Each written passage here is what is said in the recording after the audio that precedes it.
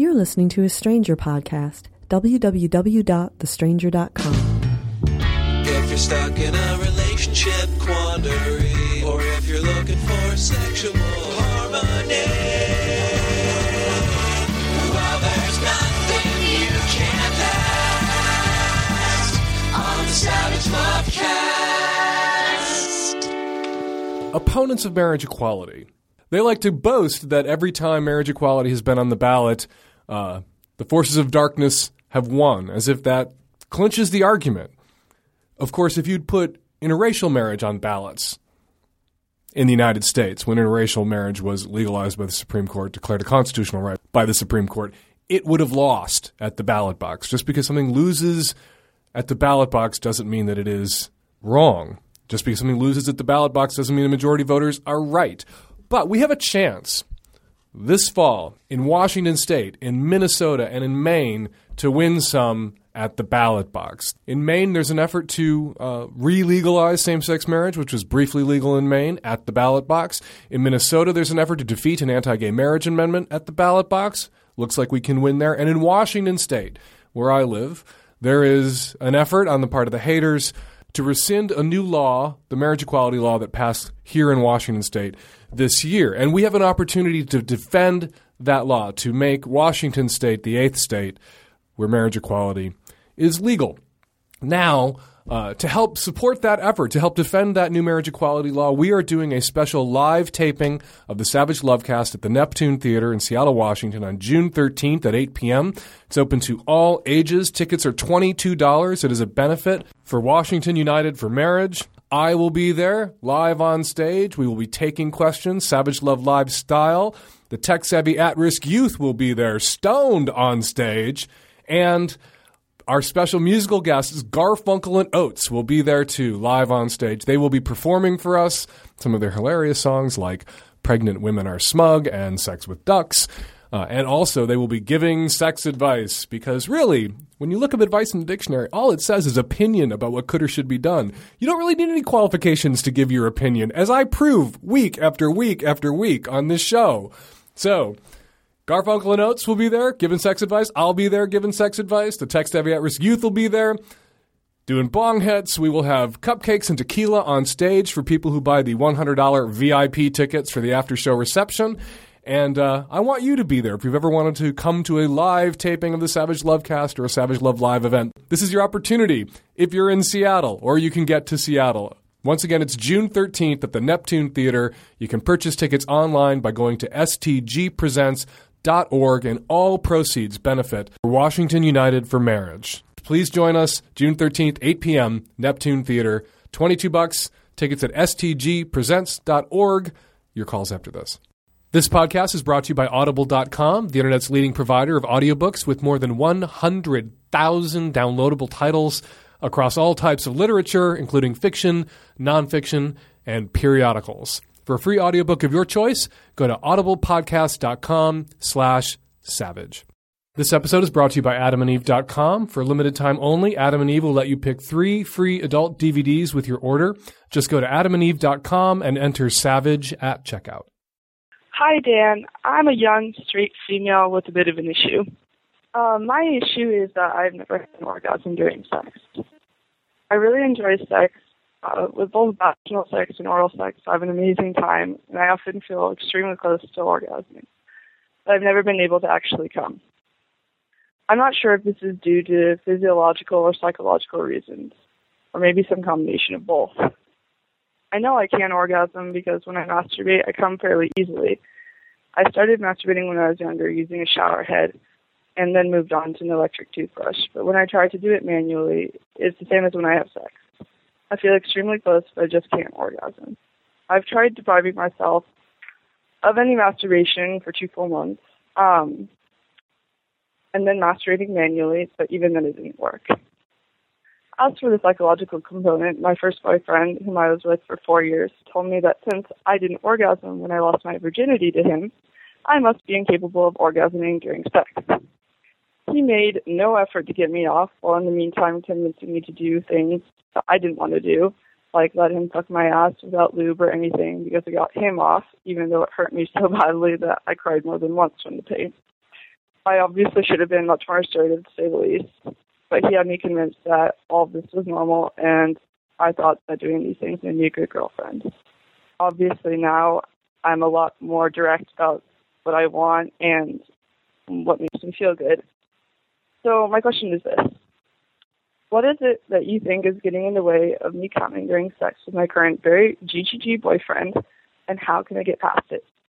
You've all heard me rant a million times about sex education in America and all over the world, and how lousy it is and what a disservice it is to young people that they are so poorly educated when it comes to sex. And sex education, even when they have it in a school, is insufficient and often criminally so.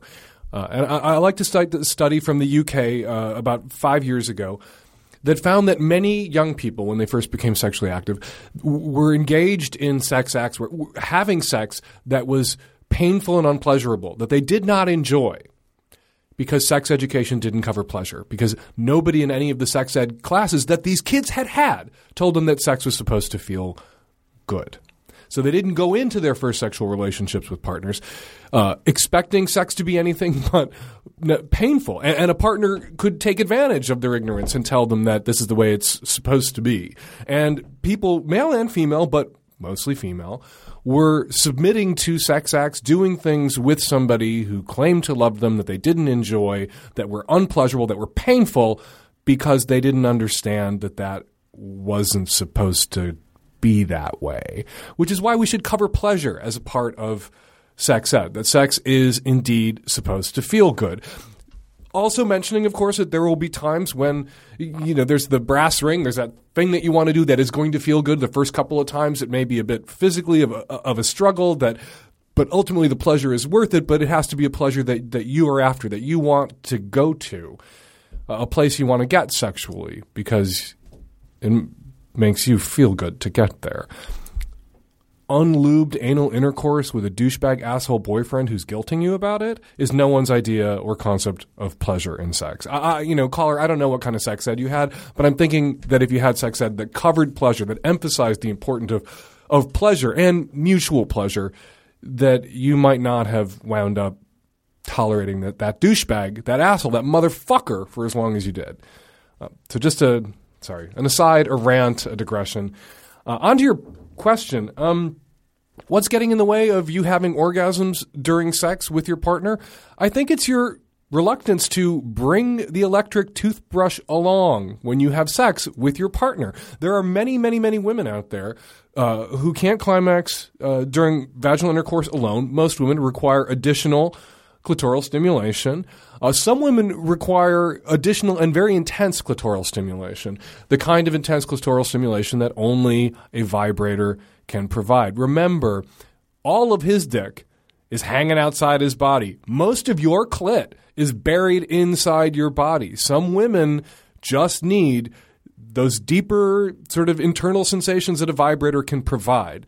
The vibes that start at the head of your clit and ricochet all the way up through the rest of your clitoral tissues, most of which are buried deep inside. So if you need that vibrator to be a part of your sex play with your boyfriend, you should incorporate it without inhibition, without apologizing for it. It just is part of what's going to have to be. And guys, if a guy needed a nun outfit, a canoe, and a goat to get off in the moment with his partner, the first time he had her over, there would be a nun habit, a goat, and a canoe sitting on the bed waiting for the shit to start. Guys are pretty aggressive about going for what they want, and that can be very bad, as your ass learned with your asshole douchebag ex-boyfriend. And that can be a good thing. The guys can advocate for themselves sexually.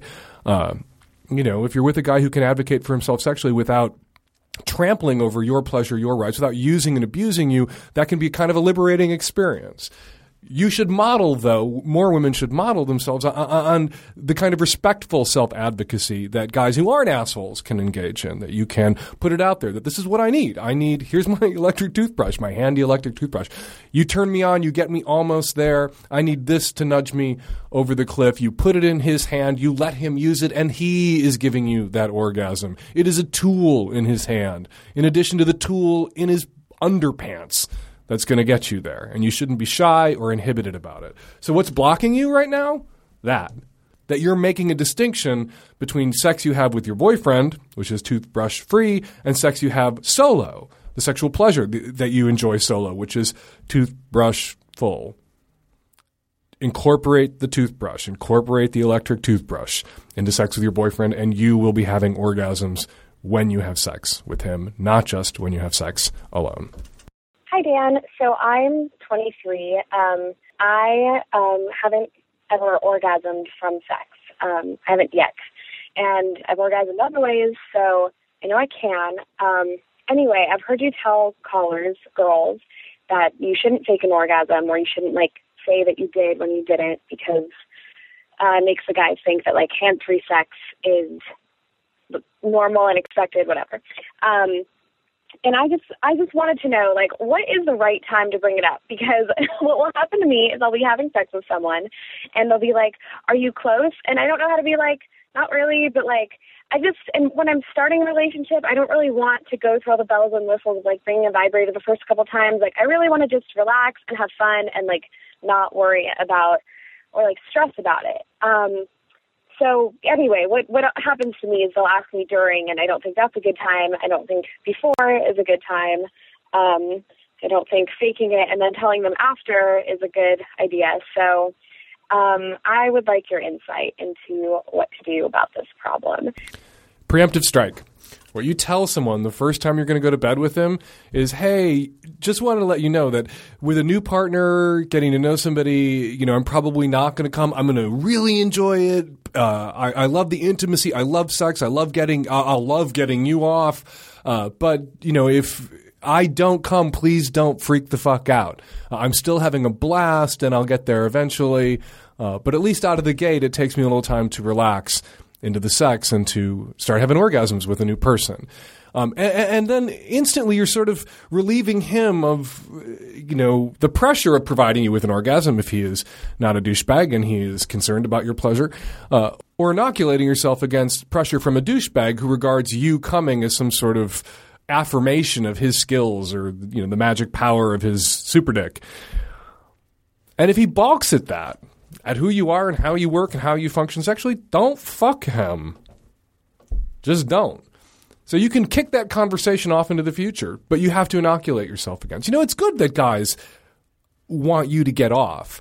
It's sad that so many guys, because of porn, because of films, because of what they've seen on television, have this expectation that, orgasm should be simultaneous, that if everything's working the way it should work and everyone's healthy and functional and turned on, that you guys will climax at the exact same moment if you time it right. That's really rare. Those sort of simultaneous orgasms are rare. Some young guys come into sex, though, with an expectation that that's normal, and that if a woman is healthy and functional and good to go, that she will be able to time her orgasms as easily as most guys can time theirs. Not the case. Disabuse the guys that you're going to go to bed with of that erroneous notion before you fuck them, and then you won't have to worry about being asked that question while you're fucking them. This episode is brought to you by AdamandEve.com. For a limited time only, Adam and Eve will let you pick 3 free adult DVDs with your order. Go to AdamandEve.com and order almost any one item at 50% off. Choose a new adult toy, lube, or almost anything from over 18,000 adult products. Then at checkout, enter offer code SAVAGE, and you'll get to choose 3 free adult DVDs. That's right, you get to choose your own DVDs. Plus, receive a free mystery gift and free shipping on your entire order. Choose from all kinds of genres for both gay and straight folks. And now you can also shop on your mobile phone at Adam and Eve. That's AdamandEve.com, and enter SAVAGE at checkout. Hello. One problem I'm having is that my sex drive has actually gone down a large amount, and it's kind of presented a couple problems. I think it's because I haven't been sleeping well and been under a lot of stress, but I really don't know. I went to a doctor. They're still getting blood tests done just in case it was something worse. But, yeah, just curious, what can I do to either get my sex drive back or, yeah. So listen, you say in your call that your sex drive is kind of taking a nosedive. When did this start? How long have you been kind of tanked here? Well, I've been, and it's going to sound silly now, but it's been about 2 or 3 months. Mm-hmm. And the reason I didn't get it looked at before is really I've been under a lot of stress and I haven't been sleeping that much. So I really wasn't cognizant of it until 4 weeks ago. What happened 4 weeks ago? 4 weeks ago, and this is going to sound weird. I'm a college student. I'm 20 years old, and I looked up one day and I remember thinking, hey, I'm checking out a girl's ass, and this hasn't happened for months now. And it kind of hit me all at once that I hadn't been pursuing or caring about sex at all. And really since then, it's been on my mind, but I haven't it's kind of dead, in the water. Are you terribly busy at school right now? I was, yes. Okay, stress and overwork and not sleeping well can all tank your sex drive. And sometimes that's the right thing. You don't want to be constantly distracted by horny and checking out girls' asses when you've got papers to write and finals to cram for. So your libido can sometimes do you a favor by tanking itself.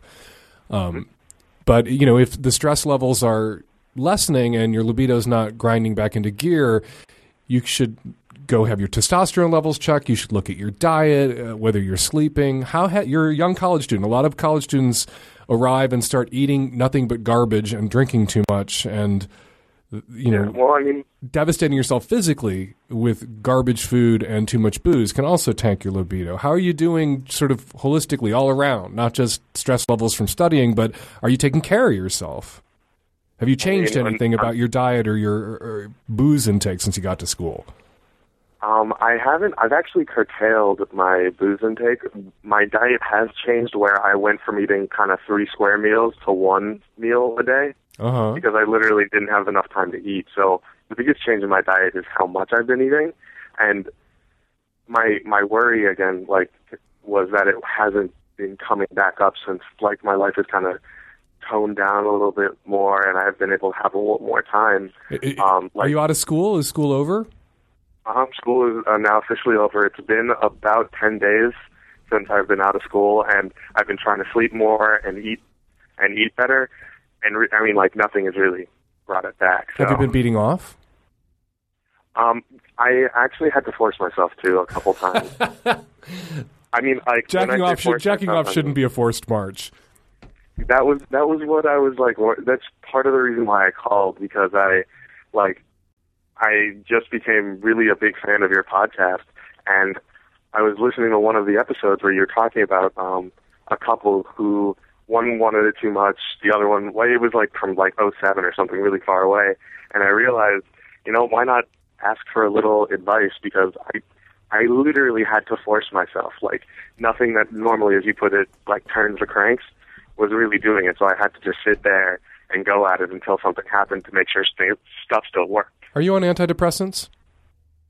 No, I'm not. Okay. So eliminating that, because antidepressants can really tank someone's libido, and presumably you're not on hormonal birth control. You're not taking the pill, are you? No, because unless somebody's been force feeding it to me, then. Because when was the last time you ovulated? You don't need the pill. So eliminating, you're not on hormonal birth control. You're not taking antidepressants. Your stress levels have decreased since the end of the school year. It could be that your dick is just about to swing back into gear, and you're calling me 3 days before you become a horny monster again. Or it could be that there's a hormonal imbalance. You should go get your testosterone levels checked. Testosterone is the sex hormone. And if for some reason your testosterone levels are dropping, that's a medical problem. There can be a medical intervention that can save your dick. But I'm thinking that's probably not the case. I'm thinking your libido shut down because of stress levels and lack of sleep, and you weren't eating very well. You weren't nourishing yourself. And it's just going to take a little while for things to get back into gear. But make a doctor's appointment, go to the doctor, say, my libido tanked, check. Dan Savage said to check my hormone levels, and Dan Savage said I might be ovulating. What about that? And then once you rule that out, just take a deep breath and give your dick a few more minutes to recover from the stress of this school year. And I bet you will be horny again. But get out of the house, get active, get on your bike, go running, go places, do shit, and eat 3 square meals a day, dude. I will... Yeah, I will try.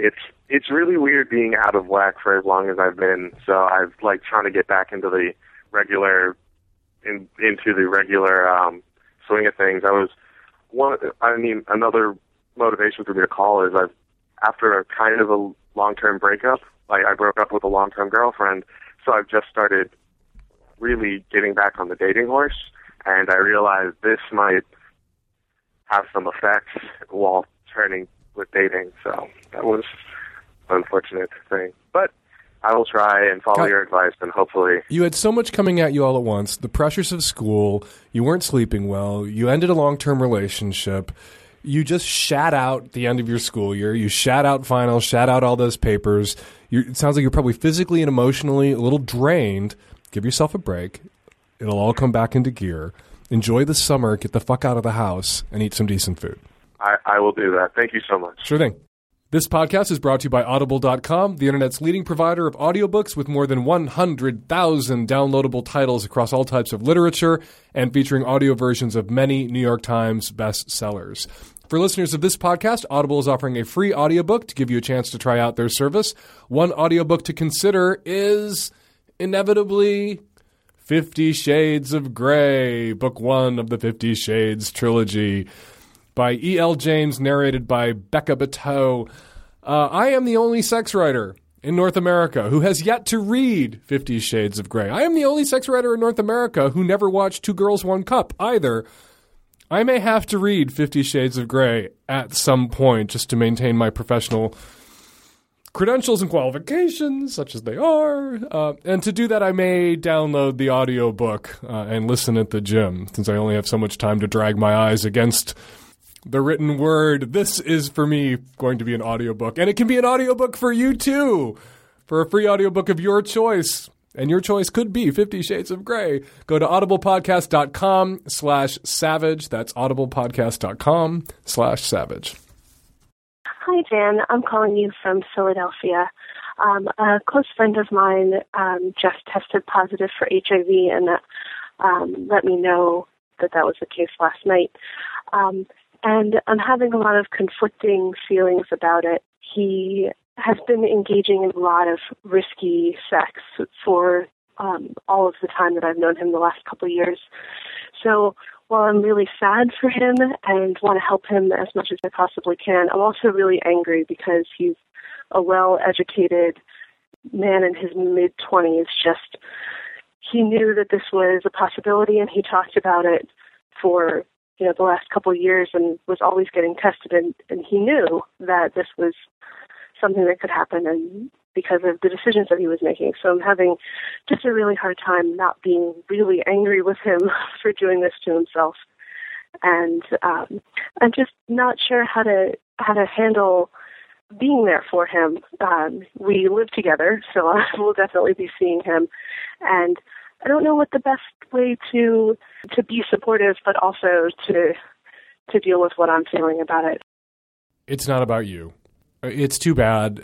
Your friend obviously is one of those gay guys who reacts to the stresses and pressures of the specter of avoiding HIV for 30, 40, 50, 60 years by courting it, by kind of running out and intentionally slamming his hand down on not quite the self-destruct button anymore, because HIV in the West, if you have access to healthcare, is not a death sentence anymore, but slamming his hand down on the get it over with button.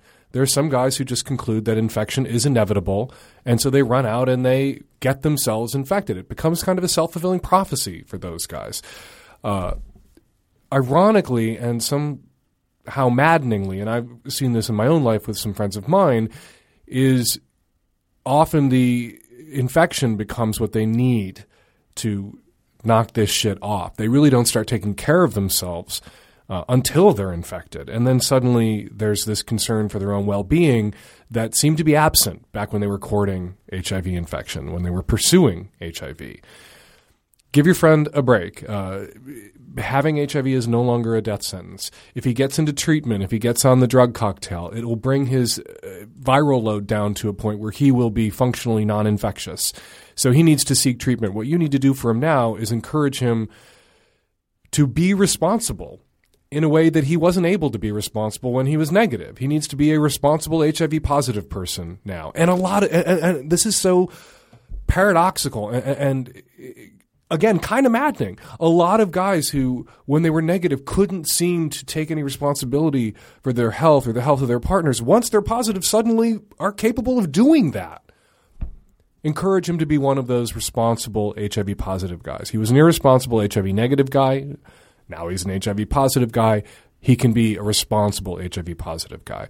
But recognize that ultimately this isn't about you. Your anger is understandable. I've gotten angry at friends who did kind of what your roommate did.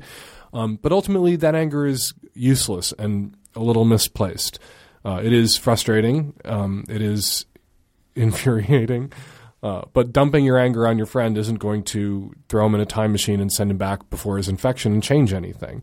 What you need to do for your friend now is to be his friend. He's now HIV positive. You need to make sure that, not make sure, he's not your responsibility any more than his infection is your deal.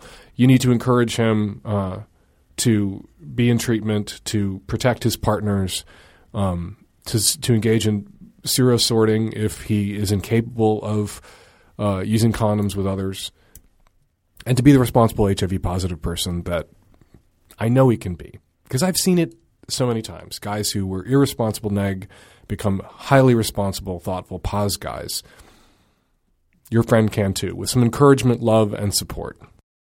Hey, Dan, 24-year-old gay man here. Started seeing this guy and head over heels for him already after the first date. And I also happen to be HIV positive. I am having trouble finding an appropriate time, an appropriate place, an appropriate tone to tell people I'm dating or sexual partners that I'm HIV positive. You've probably discussed this in your podcast before. I just don't know how to make it sound like, I'm not dying at the moment, that I can still date and be healthy, and, if they're not HIV positive, that I'm not necessarily going to infect them with HIV. So do you have any advice for maybe how I can tell these guys? I would feel kind of awkward telling them at a restaurant where they're just sitting there and they're, about to bite into their chicken saltimbocca, and I'm telling them I have HIV, and it's awkward and gross and weird. And any advice that you might have, like maybe length as well, like of how you're dating, like after 2 weeks, 3 weeks, before you have sex, of course. We've decided to take it slow. So, yeah, I would appreciate any advice on that. Thank you so much. Let's not think for a second about how to disclose or what the precise right moment is to disclose. Let's think for just a second about what's in it for you. We know what's in it for the other person. That person has a right to, make an informed choice about being your sexual partner, to assess the risks, and then jump in if he wants to jump in. But what's in it for you? What's in it for the HIV positive person? Well, it can be empowering if you think about it a little differently. When you tell someone that you're HIV positive, you are telling him one thing about you. The way he reacts to your disclosing, it tells you a great deal about him. If he freaks the fuck out, if he acts like a child and an infant, if he, sero shames you, or shames you for being HIV positive, or blows the fuck up because you didn't tell him soon enough. You should have told him before the first date. You should have told him before the salad course. What he's telling you is he's not someone that you could be with, that you should want to be with, regardless of your sero status. He's telling you that he's an immature, selfish, thoughtless child, and not someone who's cut out to be your boyfriend, not somebody you would want to date. He's kind of exposed himself in a way that lets you know a lot about him, a lot more about him than you've just told him about yourself. You don't want to be with a guy who can't handle it. You don't want to be with a guy who is going to be irrational and fearful. You need to be with a guy who's smart. Now, particularly when you're young, you may disclose and you may wind up telling someone who has that kind of reaction, weighs his fear against who he knows you to be and his desire to be with you, his attraction and affection for you, and then goes out and learns more or asks you for more information. So if he has the big freak out and then calms down and wants to talk and wants to learn more, don't cut him off just because he had that scalding freak out. Educate him. And the truth is, if you are on drugs, if you are being treated, if your viral load is undetectable, that you are a safer bet for him as a sex partner when it comes to protecting him from HIV than someone who believes himself to be HIV negative and may not be. Many, many guys who are HIV positive don't know it because they haven't been tested or they got infected since their last test. And it's those guys who have sky-high viral loads, sky-high viral counts, and they are the most infectious HIV-positive guys out there. HIV-positive guys who don't know they're positive, who aren't being treated, who will tell somebody that they're negative because that's what they believe themselves to be. He's at more risk from one of those guys than he would be from you. Once you unpack that for a guy can chill out. If you tell him, he freaks out, runs away, you never hear from him again, good riddance. If you tell him, he has a freak out but then comes back to you, you guys can really talk about all of these issues. And you can see how he processes an emotionally tricky, sensitive subject. That tells you a lot about whether he's a good relationship material kind of guy. If it's not an issue for him, great. There's also the chance that he's sitting there positive himself, sweating it out about when he's going to tell you. Right? You may disclose and they may disclose right back at you, and then it could become a huge non-issue. So when to disclose? You know, there's a lot of stigma still. There's a lot of guys who will run screaming. You can let that inhibit you, an HIV positive guy, because he fears that rejection will sometimes not tell people. I think you should welcome that rejection because you don't want to be with that asshole anyway. That asshole doesn't deserve your dick. But when? You know, I think when you're young, if you're going to date, I think you can wait a week or two before you disclose. So they can get to know you first and get to know you without looking at you through HIV-colored glasses for the 2 whole weeks. I think that's permissible. I think that's understandable. But you do need to disclose before you begin having sex. You do need to disclose early enough that can't be held against you. And you know what? You know what you look for in a boyfriend, a partner, a husband? You look for somebody who's thoughtful and considerate and has good judgment and is hot and fun and, you know, has an edge. You don't want somebody who's just, you know, a big bag of slop that you can push around. You want somebody who's a person. But you look for good judgment and you look for thoughtful, you look for consideration. And you, when you disclose, are demonstrating all those traits that people look for in a boyfriend and somebody they can see themselves with. So there are advantages for you. That's what's in it for you as a pos guy to disclose. It tells you a lot about that person, how they react. And it demonstrates to that person that you are someone that they should want to be with. Hi, Dan. I'm a college student studying abroad. I have a slight issue that I feel is very unique to my generation. I have a younger brother. He's a year younger. We're good friends, although with very minimal communication, largely because that's the way my brother's always been. More reserved than I am, very difficult to communicate with, very minimalist in Skype conversations. So that's been a struggle for me as I've been abroad.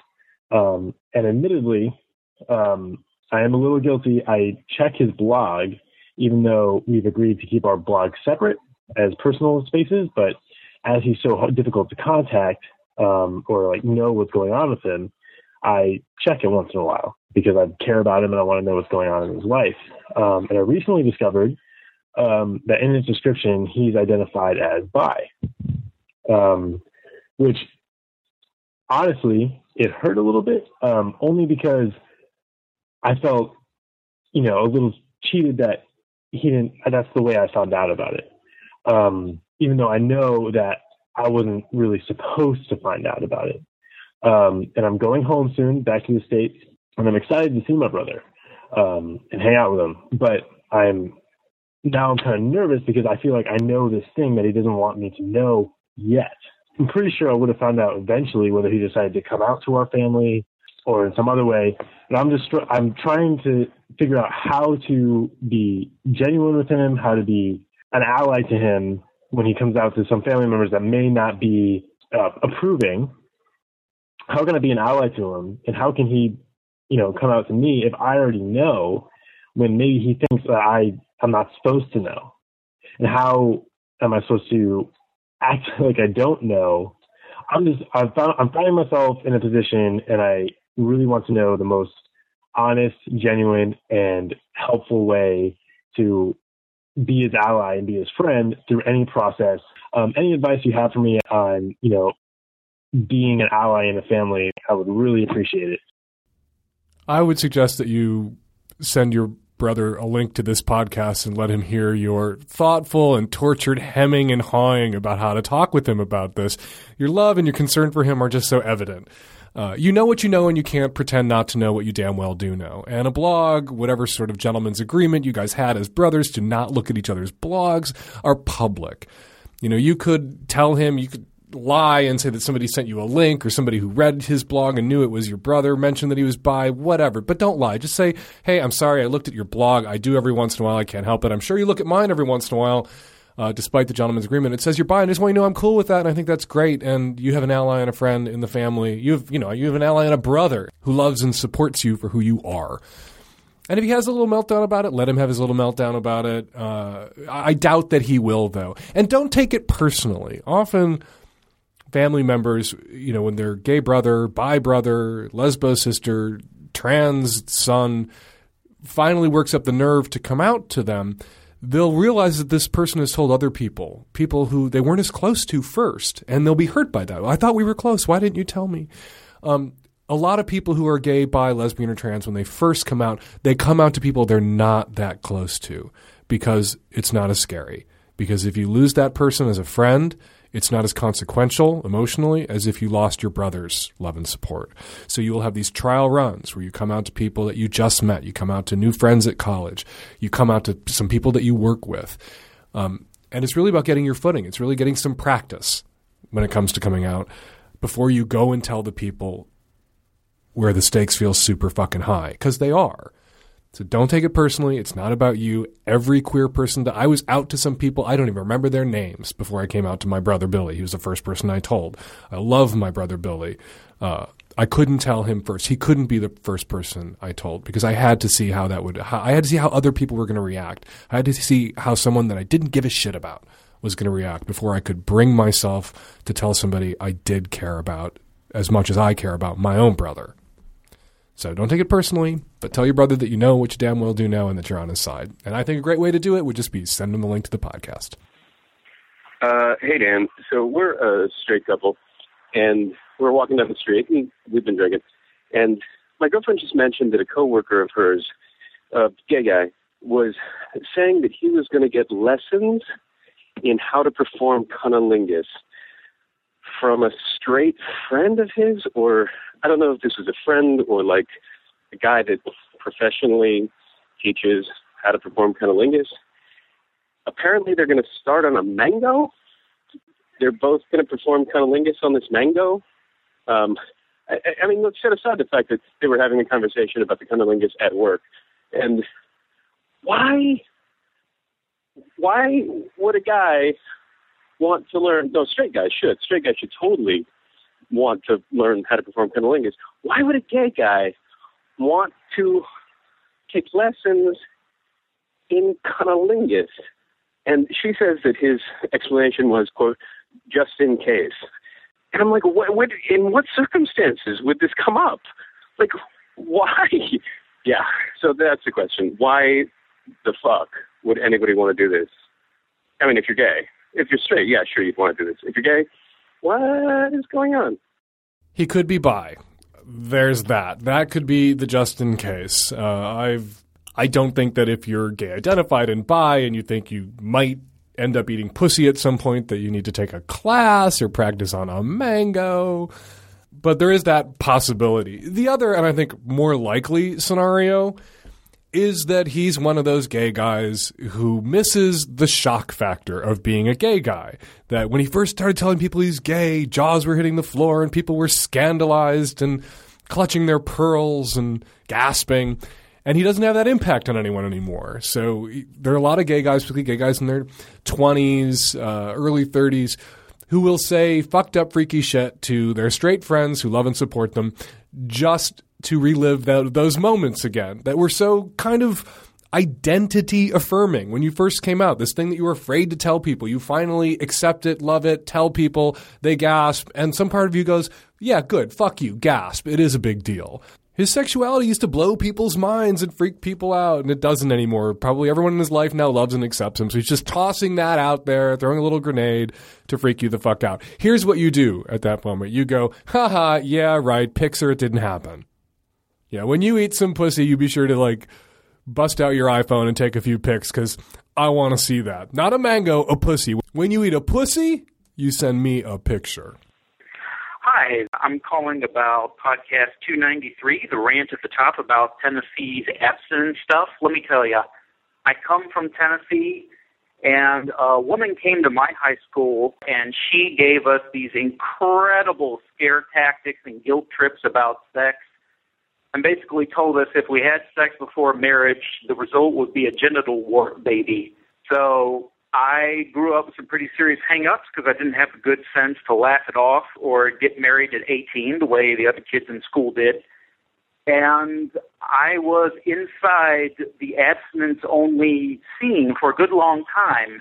And I can assure you, they won't admit it openly, but the idea that kids who are raised with abstinence only, if they do have sex before marriage, they're going to be more likely to do it without protection, to have unwanted babies, to get diseases. That's exactly what the abstinence-only crowd wants. They want you, if you fornicate, to get sick, to get pregnant, because that is God's ordained punishment for fornicators. And if you use protection, you're doing an end run around God's will. Hi, I just listened to a podcast, I think it was 293, where you spoke to the woman whose boyfriend had stolen naked pictures of her off her computer, and she said that this had happened to her before. I know that you're trying to avoid sort of the blame the victim mentality, but girlfriend, if guys keep stealing nudie pictures off your computer, stop keeping them there. There's an easy way to prevent this. You know, I don't have nude pictures of myself all over my hard drive. They're on CDs, they're on zip drives, they're tucked away where the random person who happened to be logged onto my computer would not find them and could not steal them. This is easy to prevent. It's kind of like condoms almost, zip drives, condoms, good preventative measures. Hey, Dan, just finished listening to episode 293 and had a quick comment in regards to the woman whose boyfriend was stealing naked pictures of her off her computer. She should definitely dump that motherfucker, but beforehand, she should probably make sure to delete those pictures from his computer, because who knows what a creepy douchebag will do with those pictures. Thanks, and keep up the great show. And we're going to leave it there. Another reminder, Savage Love Live at the Neptune Theater in Seattle, Washington on June 13th to benefit the Washington United for Marriage. $22. Go to stgpresents.org to get your tickets. Musical guests Garfunkel and Oates live from Los Angeles. Please join us. 206-201-2720 is the number here at the podcast. If you want to record a question or call for a future show, please do. Follow me on Twitter at FakeDanSavage and me and the tech savvy at Risk Youth. We'll be back at you next week. Another installment, the Savage Lovecast. Thanks for downloading.